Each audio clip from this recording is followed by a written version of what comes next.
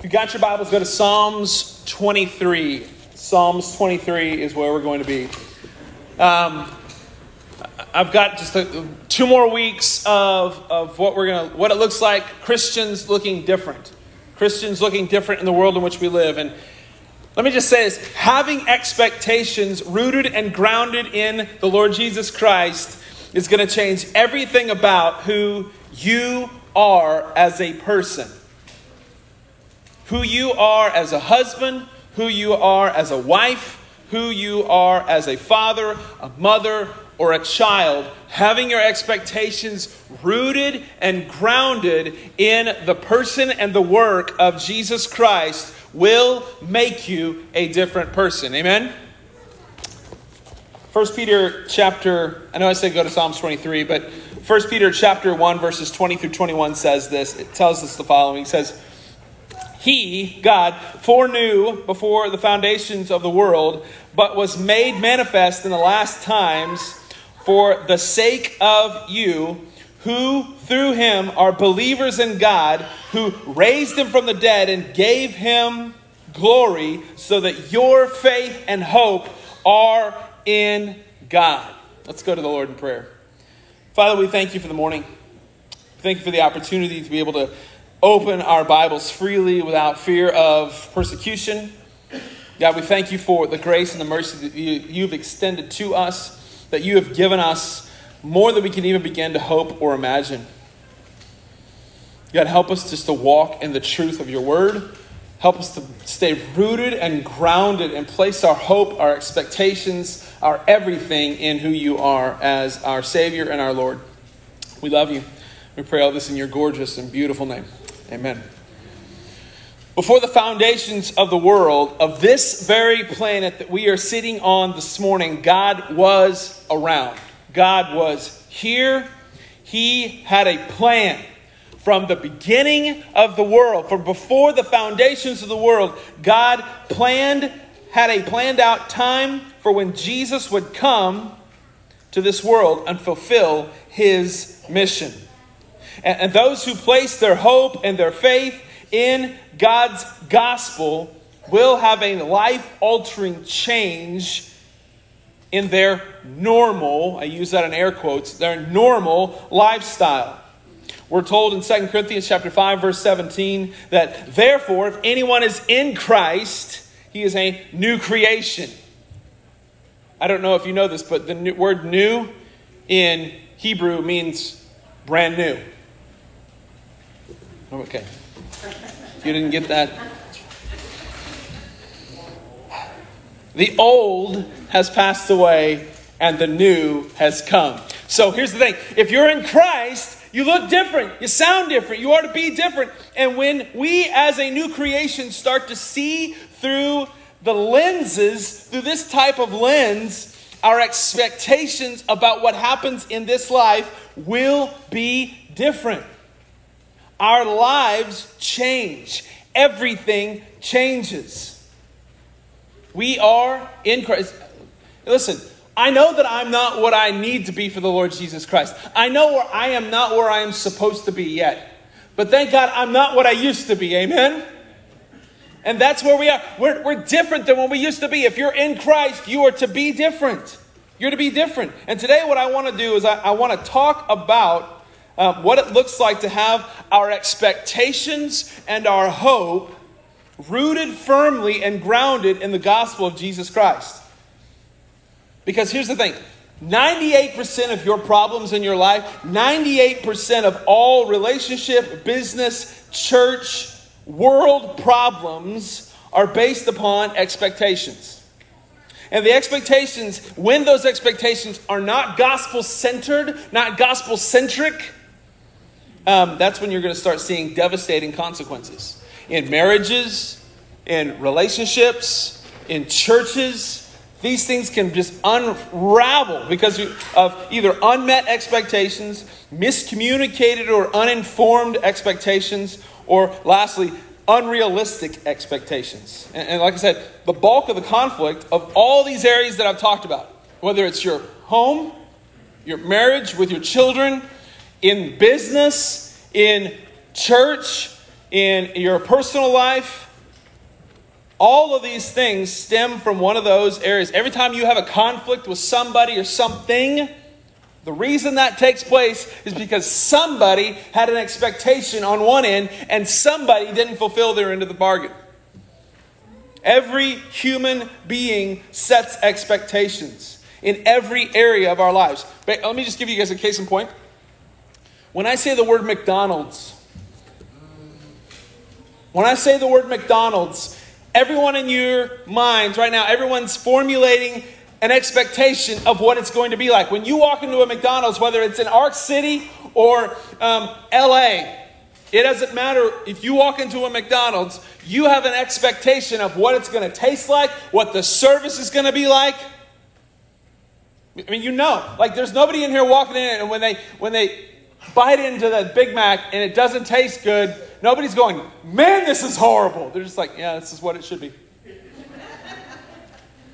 But when you walk into a McDonald's and you get a quarter pounder with cheese and you bite into it and everything is just right, it tastes good. Occasionally it happens. The world aligns just right. The moon and the stars, everything aligns just right. And you get that bite of that quarter pounder and you're like, wow, that's pretty good. Right? And so your expectation was, man, it's going to be really crummy. But then it was really good and you're like, wow, this is awesome.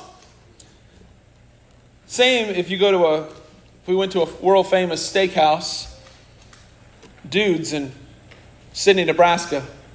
You sat down and you had Dudes and they handed you a piece of meat that tasted like a quarter pounder cheese McDonald's hamburger. You'd be upset because when you walked in the building, you had this expectation, man, it's going to be good.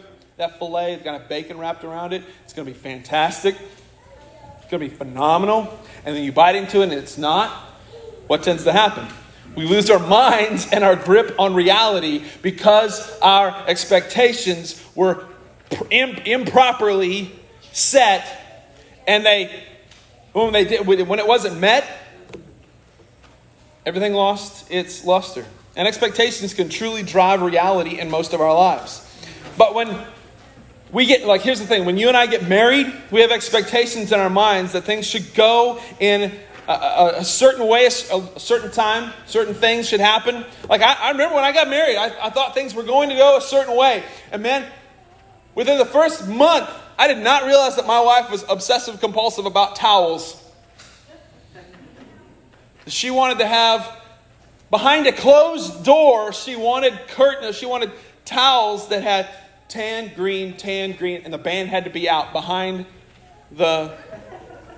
in certain ways, but when you closed the door, you couldn't see them. And I thought one day, you know what? I'm going to be sweet. I'm going to be a loving husband. I'm going to fold these towels. I had an expectation in my head. I'm going to do the laundry and she's going to like it. I did not fold it the way she thought I should have folded it. The band was not properly done. And she opens the door and I hear, Caleb, what is this? I was like, I folded the towels, baby. She's like, that is not how these need to go. And my expectation was she was going to be like, oh, sweetheart, you're amazing. You're the best husband ever. But she didn't. It was like, wait a minute, that's not right. And you know what I did? Because her expectation was I was going to go, oh, sweetheart, I'm so sorry. I should have done that properly. Would you teach me how this needs to be done, how you like it to do? That's what she thought. I just took my hand behind the towels and threw them on the floor and said, if you want to fold them yourself. Start fight. Because both of us had an expectation, right? That was 3 months into marriage. Yay! This can happen in any home. This can happen in any church. This can happen in any business. This can happen in any family because every single human being is sinful and we've got our own proclivities and we've got our own rights that we want to be manifested. And the devil has a desire to separate and divide families, friends, co-workers, and church members. Man, I've seen churches split over the color of a carpet. That's dumb. That's really dumb. In the schemes of eternity, in the corridors of time and eternity, whether the carpet's blue or red, I really don't care. But the enemy has a desire, and he will and he can separate and divide these people, types of people, whether they're in marriages, families, kids, parents, co-workers, church members. It can all happen. And what can happen oftentimes is we have poor expectations either on either side of the parties, and then chaos, turmoil, devastation, anger, hurt, separation, all can take place. And that's exactly what the devil wants. He wants our lives to be miserable. He just does. Because when we have that happen, when relationships splinter like that and fall apart, what happens then is boys become broken men and girls become wounded women. And it's just a cycle of devastation and turmoil. And what I want to do today is I want to try to unpack the idea of finding our everlasting satisfaction in Christ alone. If you say you're a Christian, your expectations should look different. Your satisfactions should look different, because Christians are to be different. Christians are to look different. And we can, by the power of God's grace and mercy, break the patterns of sinful destruction. Fellas, I just want to talk to you. I know that June is sort of kind of our month. Next week is Father's Day. But man, I want to harp on this for a minute. You are the major key in this. You're the linchpin for making your home run well. You are the tone setter of your home. I have set the tone often. Towels, that's just one story. I won't tell you about the time I threw a Christmas tree out the front door. That was a bad day too. That was rough. I mean, hey, can I get an amen? The first couple years of marriage is rough, amen? All right, you're just getting used to one another? When's it get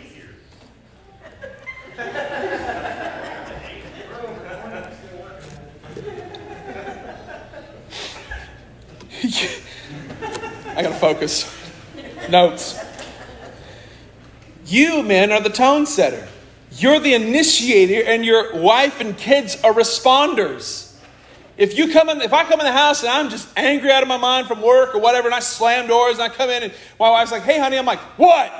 That doesn't go well for me or for the rest of the house, because they respond to how I initiated. If I come in grumpy, I come in having an expectation, "Where's the food on the table, woman?" That doesn't go well. That doesn't go well.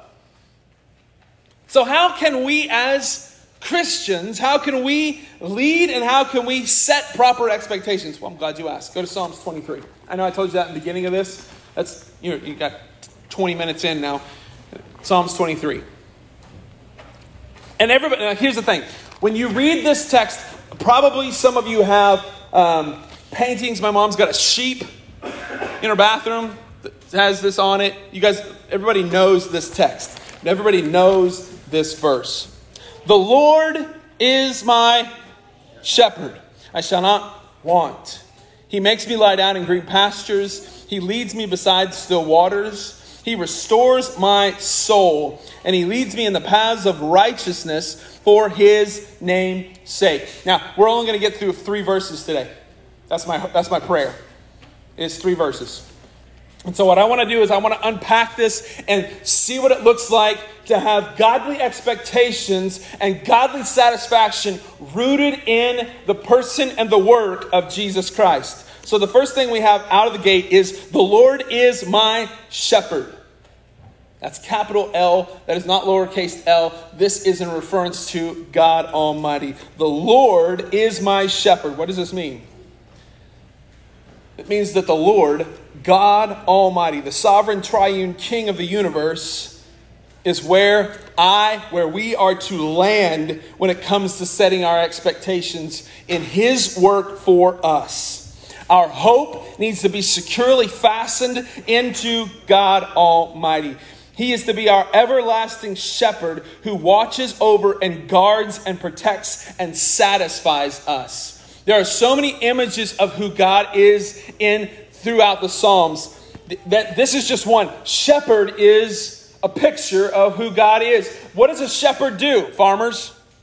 Those that have sheep, what? We make sure that we take, the shepherd protects, he tries to guide sheep. And listen, I know that the Bible calls us sheep. Don't take that as a compliment. Sheep are not geniuses.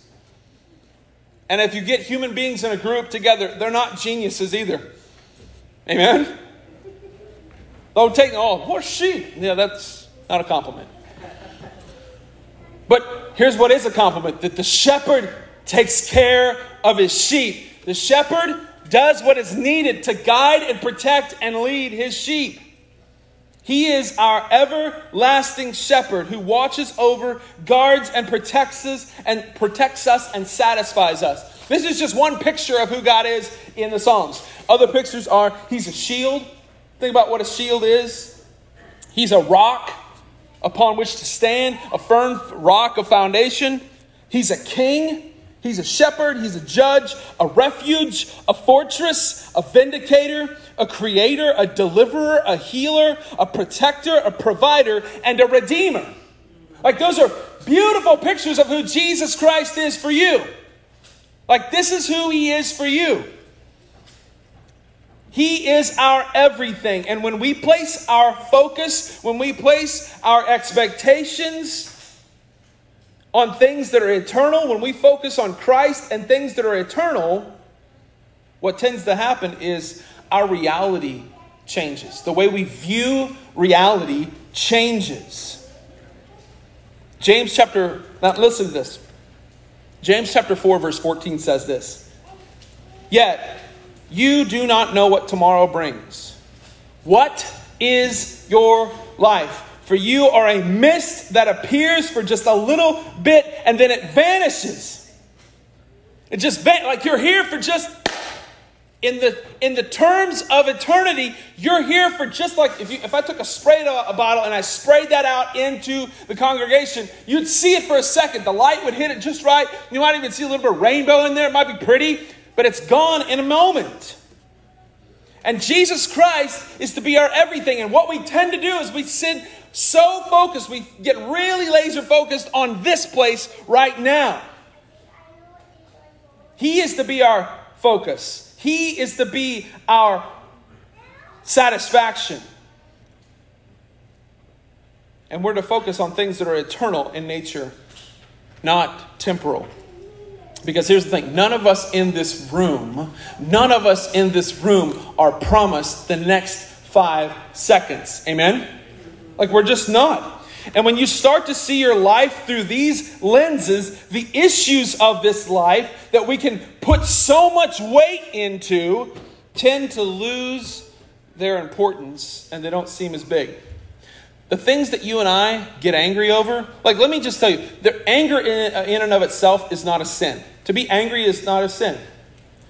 Now, if you have anger over things that are unbiblical, that's a sin. Here's the thing. 99.99999% of the things you and I get angry about don't matter. The fights that you have don't matter. But when you start to see your life through a temporary lens, that you're here for just a little while, things that seemed big before really are not that big. But here's the thing, honestly, most of us do not think this way. We're so focused on trying to make this life the best that it can be that we tend to forget that we are to pursue Christ and find our fulfillment in Him.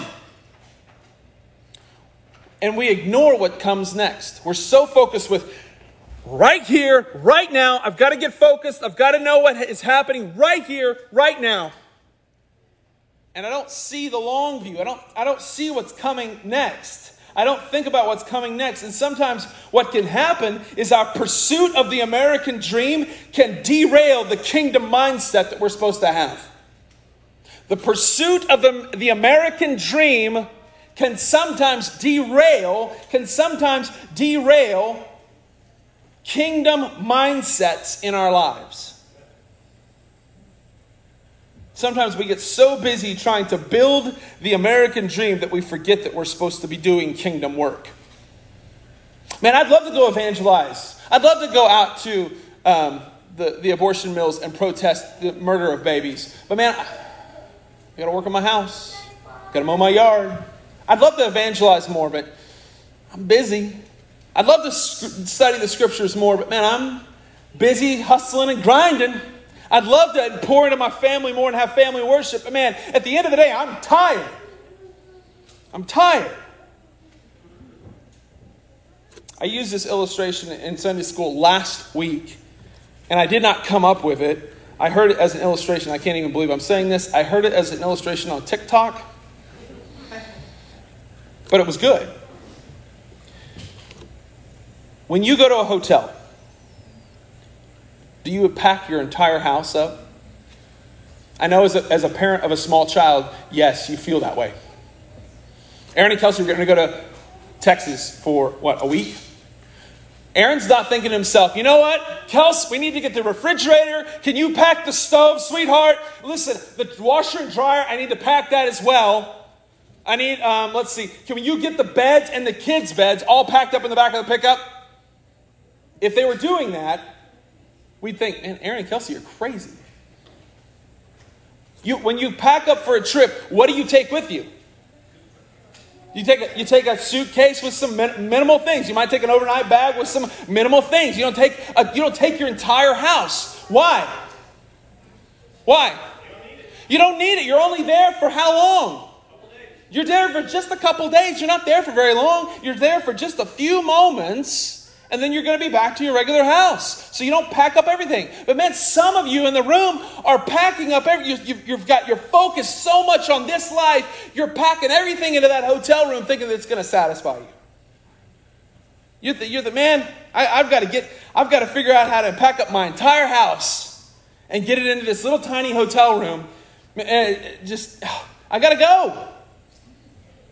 And if we're honest about life, sometimes we're investing everything into the here and the now. And we're thinking about where we need to find our satisfaction. And we're focused on achieving and getting the best out of life right now, that we neglect to see what our forever home really is. And some of you are in a hotel, and you've packed your entire life into that tiny little room, and you think, this is it. This is it. This is going to be it. I've reached the apex. I'm there. I've made it. This will satisfy me. This will make me happy. If I could just get here, that'll make me happy. And then once you achieve that thing that you think is going to make you satisfied, you set your expectation on that. That's going to satisfy me. And then you realize it doesn't. And instead of going, you know what? I need to find Christ as my all in all. I need to repent of my sins. And I need to find Christ as my all in all. What we do is we say, you know what? There's a hotel down the street that looked better. That one across town, that hotel across the town, that has a newer setup. It's got a pool. That's what I need. And we run to that. Some of you are in this hotel room trying to focus everything and trying to find satisfaction. Let me tell you, it's not going to happen. Your focus and foundation has got to be on Jesus Christ alone. And sadly, most people sitting in church in America today, all over, are not really focused on Jesus. They're sitting and thinking about what they're going to do for lunch. Like right now, some of you are like, man, what are we going to do for lunch? Like you're not focused in on the Word. You're like, man, what are we going to eat? Some of you thinking, man, what are we going to do next week? Man, work starts next week. What am I going to do tomorrow morning? Some of you think, man, my kids' ball games this week. We got to get in there. We got to think about that. There are people sitting in rooms just like that. That's what they're focused on. They're focused on thinking about their life here. They're sitting there thinking, man, work, sports, playing games, washing a car, fixing the house. And Jesus Christ is the last thing on those people's minds. All church is for most people in America is just a box to be checked. And by noon, if we're not done, by golly, I may not come back next week. Because, man, I need a week off. Pastor went over 10 minutes. I need off next week. I talked about this a little bit in my weekly podcast this last week. I said, what we do in places like this matter. What we do here in church matters. What we address, what we do, what we sing, what we fellowship around, it will matter in 10,000 years. And sadly, many do not see Christ as the solid foundation upon which to stand. They don't take their church membership seriously. It's just sort of kind of something they do. We don't look at Jesus as the shepherd who guides us and loves us and protects us. We look at Jesus as the do-better pill. I gotta get in church and do better. I need to do better. No, you don't need to do better. You need to die to yourself. You need to come alive to Christ. You can never do better. None of you in the room will ever do better. It's Christ that brings you to life. It's Christ alone that will bring you to life. And sadly, most people look at Christ as just the thing to get us, the stepping stool, to get us to the next phase of life. Let me get to the next level. Let me go hard. And the bulk of people do not see their church membership as important. They don't see Christ as important. They just see it as another thing to check off on their boxes of things to do. Why are you here? Well, I've been going here since I was 10. What does Christ mean to you now? Well, nothing really. If we're honest, most of us don't see Christ as everything. He's just sort of kind of something we do. We don't look at it as important to be here. Man, we drop our kids off early and then say, hey, I'll try to get here on time. And if he goes over, by golly, I ain't coming back. But here's the thing. If you and I look at the early church and their community, the community was everything. The church was everything. Church was not something that they did if they had enough time. Church was not something that was just tacked onto the week. Everything else revolved around church and their commitment to the body of fellow believers. Why? Because they understood the importance of what was taking place in the church. They were willing, listen, you read the text, there were people that were willing to die for the church. And in 2021, we can't even get people to show up to church. And they say they're believers. Oh, I'm a Christian. Probably not. But, probably not. But we'll deal with that later. Our foundation, our expectations have to be set on Christ alone. And this is when we will begin to see true, lasting transformation. Some of you are sitting around thinking, man, why is the devil whipping the trash out of me? Why can't I overcome my sin? Why can't I be different? Because you do not see Jesus as supremely wonderful and beautiful. You see him as a do-better pill. And when you start to love Jesus more, you'll love your sin less. And when we set unhealthy expectations that are not founded on gospel-centered principles or worldviews, what will happen is you're going to have problems. My wife was worried because she saw this graph, or this earlier, and she's like, what are you going to do? Here's what we tend to do. Here's the pattern of life for a lot of different people in the world.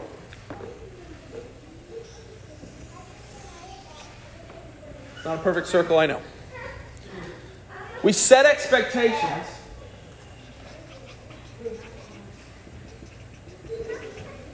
Here's the expectations set. And it's not founded in anything that is gospel-centered. It's founded on, man, what I want, what makes me happy. I want to be happy in my life. So because I've set this expectation, I want to be happy. Well, you set the expectation, it's not founded in Christ whatsoever, then that expectation does not get met. It doesn't get met. And then as a result of that expectation not getting met, what tends to happen next is that you're going to get frustration. You're going to get so mad. And you're just going to be angry and frustrated, and that frustration will boil over, and then what will happen is it'll move from frustration, and then it's going to move to anger. And because, man, I didn't get what I think I was owed. I didn't get what I think I deserved. I didn't get that. So we become angry and we become just enraged and we don't deal with it and we just become so angry and just, it's always just gnawing at us. And then what happens next is that anger moves into the next phase of life and you become bitter. And you just become it just becomes bitter and angry. You just, You think, man, I hate life. I hate people. I hate everything. I hate it. Why? What happened? Way back up here, you set an expectation that wasn't founded in Christ. It was founded in you. And so what happens is you set this expectation of what's going to happen to my marriage, what's going to happen to my church membership. They didn't coddle me. They didn't love me. They didn't take care of me. How many people I've heard, I'm leaving the church because I'm just not being fed? Feed yourself. Feed yourself. There's a time and a place for me to feed you, but man, bulk you in here. You should have been feeding yourself for decades. It's not the pastor's job to spoon feed you all the time. Now, if I got a baby, yeah, absolutely. But some of you have been in here for 50, 60 years, quit it. So we set these expectations that are unbiblical. We become bitter and angry. Man, we got churches, man, some of the meanest, crankiest people you'll ever meet say they love Jesus. Bitterness is just, they fight in their families and they hate one another. They say they're Christians. You're probably not. You're probably not. Because a Christian is you'll see here in a minute what that's going to look like. But then what happens as a result of having a bitterness creep up inside you, it's going to lead to a lifestyle of unrighteousness. You're going to have a lifestyle of unrighteousness. And it's just going to be just a cesspool of disgustingness. And you're just going to be cranky and they're going to see you come, people see you and they're going to be like, oh, here comes Caleb. Did he see me? I hope not. And so we've got this, and what happens is it just becomes a pattern of life. We set an expectation and that didn't work, so we're like, okay, I'll set the next one. And who's it founded and grounded in? Me, not Christ. It's founded in me. And then the expectation is not met the way we think it should be met. And then we become angry at our spouse. We become angry at our friends. We become angry at whatever. Why? Because the expectation that it was all about me, it didn't happen. And you become bitter. And all of a sudden you have this whole lifestyle of unrighteousness and sin just runs in the camp. You need to repent and believe and be saved. Period. And when we find our satisfaction in Christ, our expectations are going to be healthy. When we see Him as the end-all, be-all, that our eternity is rooted and grounded in Him, we'll look at the world and it's going to be a take it or leave it with the world. We're like, yeah, if I get it, that's cool. But if I don't, okay. For me to live is Christ, to die is gain. And so we've got this idea that says, the Lord, this is just the first verse. The Lord is my shepherd. I shall not want. Because here's the thing. Everything else is going to lose its luster. Everything else is going to fall apart. That trophy you got for going to state is going to be in someone's landfill someday. Your car is eventually going to be worthless and depreciated in value to where it's going to be in somebody's junk pile at some point. Your house, somebody else is going to live in your house eventually. My house was built in 1974, I think. I'm the third person to live there. Somebody poured a ton of time. Guess what? Someone eventually is going to live in my house. Are you investing? Because here's the thing. What's going to be worth some value in 1,000 years? Your soul. Your soul is going to be worth something in 1,000 years. Are you investing in your soul? Are you training yourself for godliness now? Because it will matter. And so when Christ is our shepherd, the next phase comes into play. When the Lord is my foundational shepherd, I shall not want. When we find our satisfaction in Christ alone, our expectations will be healthy. And when we see Him as the end all, be all, and that our eternity is rooted and grounded in Him, Wanting the stuff of this world really will not even register on our radars. We'll take it or leave it.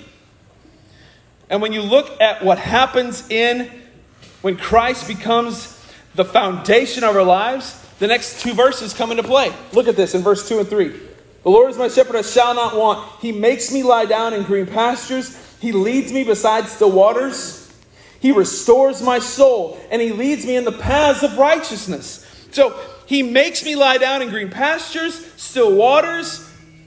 Look at all the beautiful things. Think about those pictures.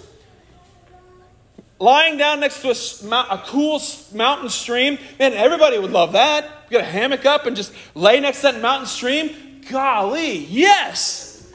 He makes me lie down in green pastures. I mean, you've been out in a perfectly just awesome field. I know in Oklahoma and Kansas you can get ticks. But, there's going to be a point where being outside. We were at the lake last night for a little bit with my in-laws and just sitting outside looking at the lake, looking at the beauty of creation. That was nice. I enjoyed that. People do that for recreation. The idea here is that God says, listen, you find your fulfillment in me, it's going to be amazing. You set your expectation and your hope in me, and it's going to be fantastic. Everything is going to look different for you. He makes you lie down. All of these pictures are of peace and satisfaction. Every one of those pictures you see is of peace, lasting peace, and satisfaction. And here's what happens when we place this is the graph of a lifestyle of unrighteousness. Setting our expectations in who? Me. When it's all about me, this is the lifestyle you're going to live. You're going to set expectations that are just crummy. You're going to get mad when they're not met. You're going to become angry. And then you're going to be bitter. And you're going to have a lifestyle of unrighteousness. So that's the graph of setting your expectations in you. There's another one there in the text. And you can see that. I'll change colors for this one. Look at what happens when we set our expectations in the person of Christ.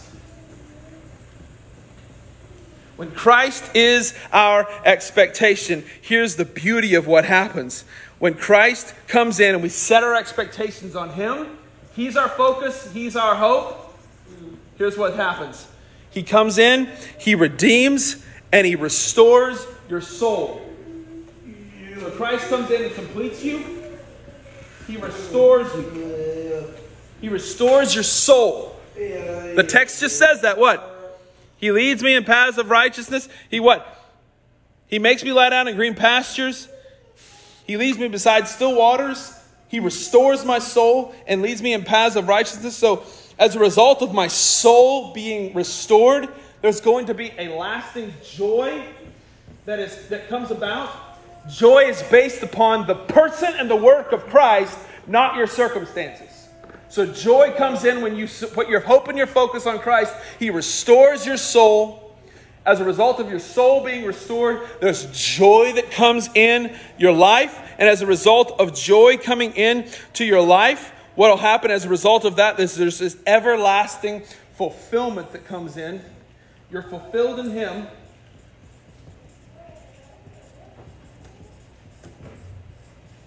You're fulfilled in Jesus. And when you're fulfilled in Jesus, what comes is there's this everlasting peace. And there's this everlasting satisfaction of knowing who Christ is and what He's done on your behalf. And there's this beautiful picture of peace. And as a result of that coming about, what happens is you have a lifestyle of righteousness that comes about. How do we know? What's the text say? There's a lifestyle. He leads. When Christ is the foundational expectation you live in, He leads you in paths of righteousness.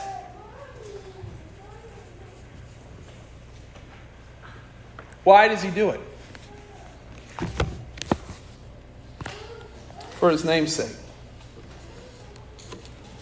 Christ is in the process of restoring what has been stolen from His kids. He is in the process of restoring what has been stolen from so many of us in this room.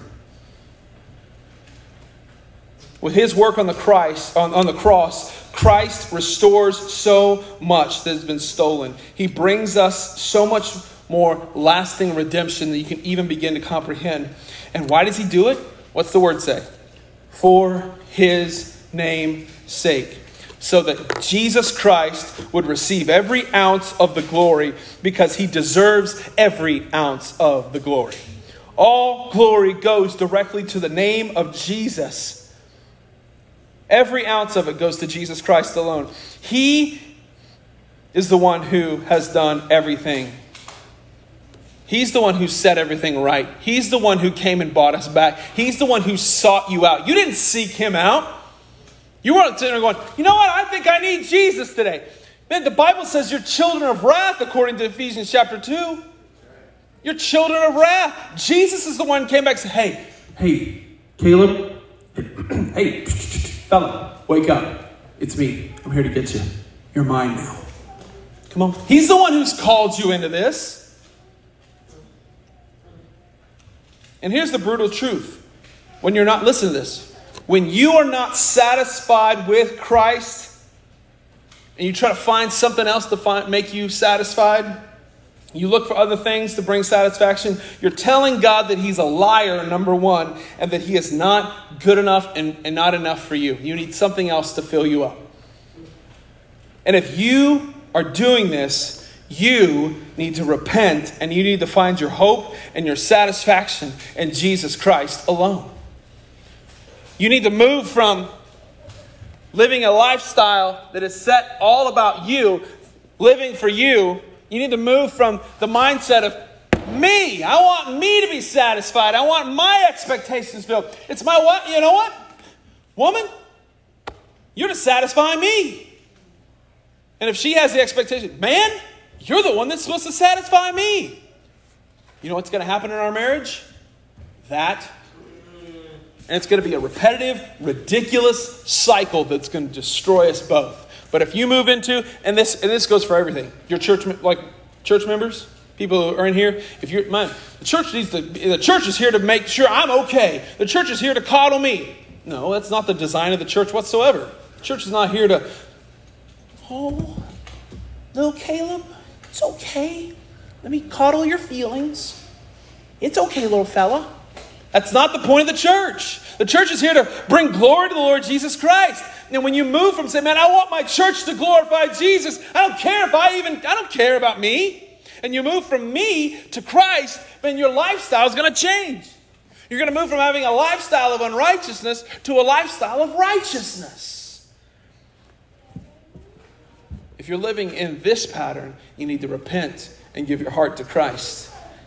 And if you're living in this, then just enjoy it. Enjoy the satisfaction and the peace. Enjoy it, because it's fantastic. We'll get to the next part next week. We'll start there next week. I just want us to take a few minutes just to reflect on who God is and what he's done in our lives. And if you're here today and you say, man, Caleb, I haven't put my focus on Christ the way I should. I haven't lived the way I should. That's me. I'm all about me. I'm all about me being satisfied. Man, you need to repent of your sins and be saved. 1 John 1:9 says, if you confess your sins, here's the beautiful thing. You can't out-sin the grace of God. Here's what I can tell you. That if you confess your sins, man, if you say, man, I've put so much onus on this life. I've put so much focus on this life. God, I need to change. He's the one that can change you. 1 John 1:9 says, if you confess your sins, he is faithful and just to forgive you and to cleanse you from all of your sins. Every last ounce he'll forgive you of. And so what I want to do this morning is I just want to take a few minutes, and I'm going to have Aaron come up, and I'm going to have him play whatever he wants. I just want us to take a few minutes just to pray. Man, if you're here and you need me to pray with you, man, I'd love to do that. You need me to share the gospel with you. You need to repent and give your life to Christ. Man, I'm here. We'll do it. Don't let the world bully you into this idea that you don't need to repent and believe. The enemy wants so badly for some of you just to ignore this message and just focus on your game this afternoon. Focus on lunch. Focus on work. Don't focus on Jesus, because he knows Jesus is going to save you and transform you and snatch you out of the clutches of hell and redeem you. All you got to do is give up. Just give up. Come and surrender your life at the foot of the cross, and Jesus will save you. He'll redeem you. He'll transform you. He'll change your life. How do I know? Because he's done it in my life. He'll change your affections. Am I perfect yet? No. Do I struggle? Sure. And guess what? Every one of us is going to struggle. Till the day our hearts stop beating, we will struggle. But Christ makes the struggle a little less struggly. I don't know if that's a word.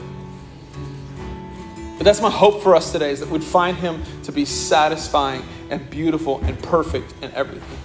Father, we thank you for the day. Thank you for the opportunity to be able to gather here and to worship. Father, as we sing, as we stand here, as Aaron leads us, Father, I pray that there would be a time for us just to get alone with you, and we would repent and we would believe and trust you above all else. God, help us in these moments. We love you. In Jesus' name, amen. You guys stand up.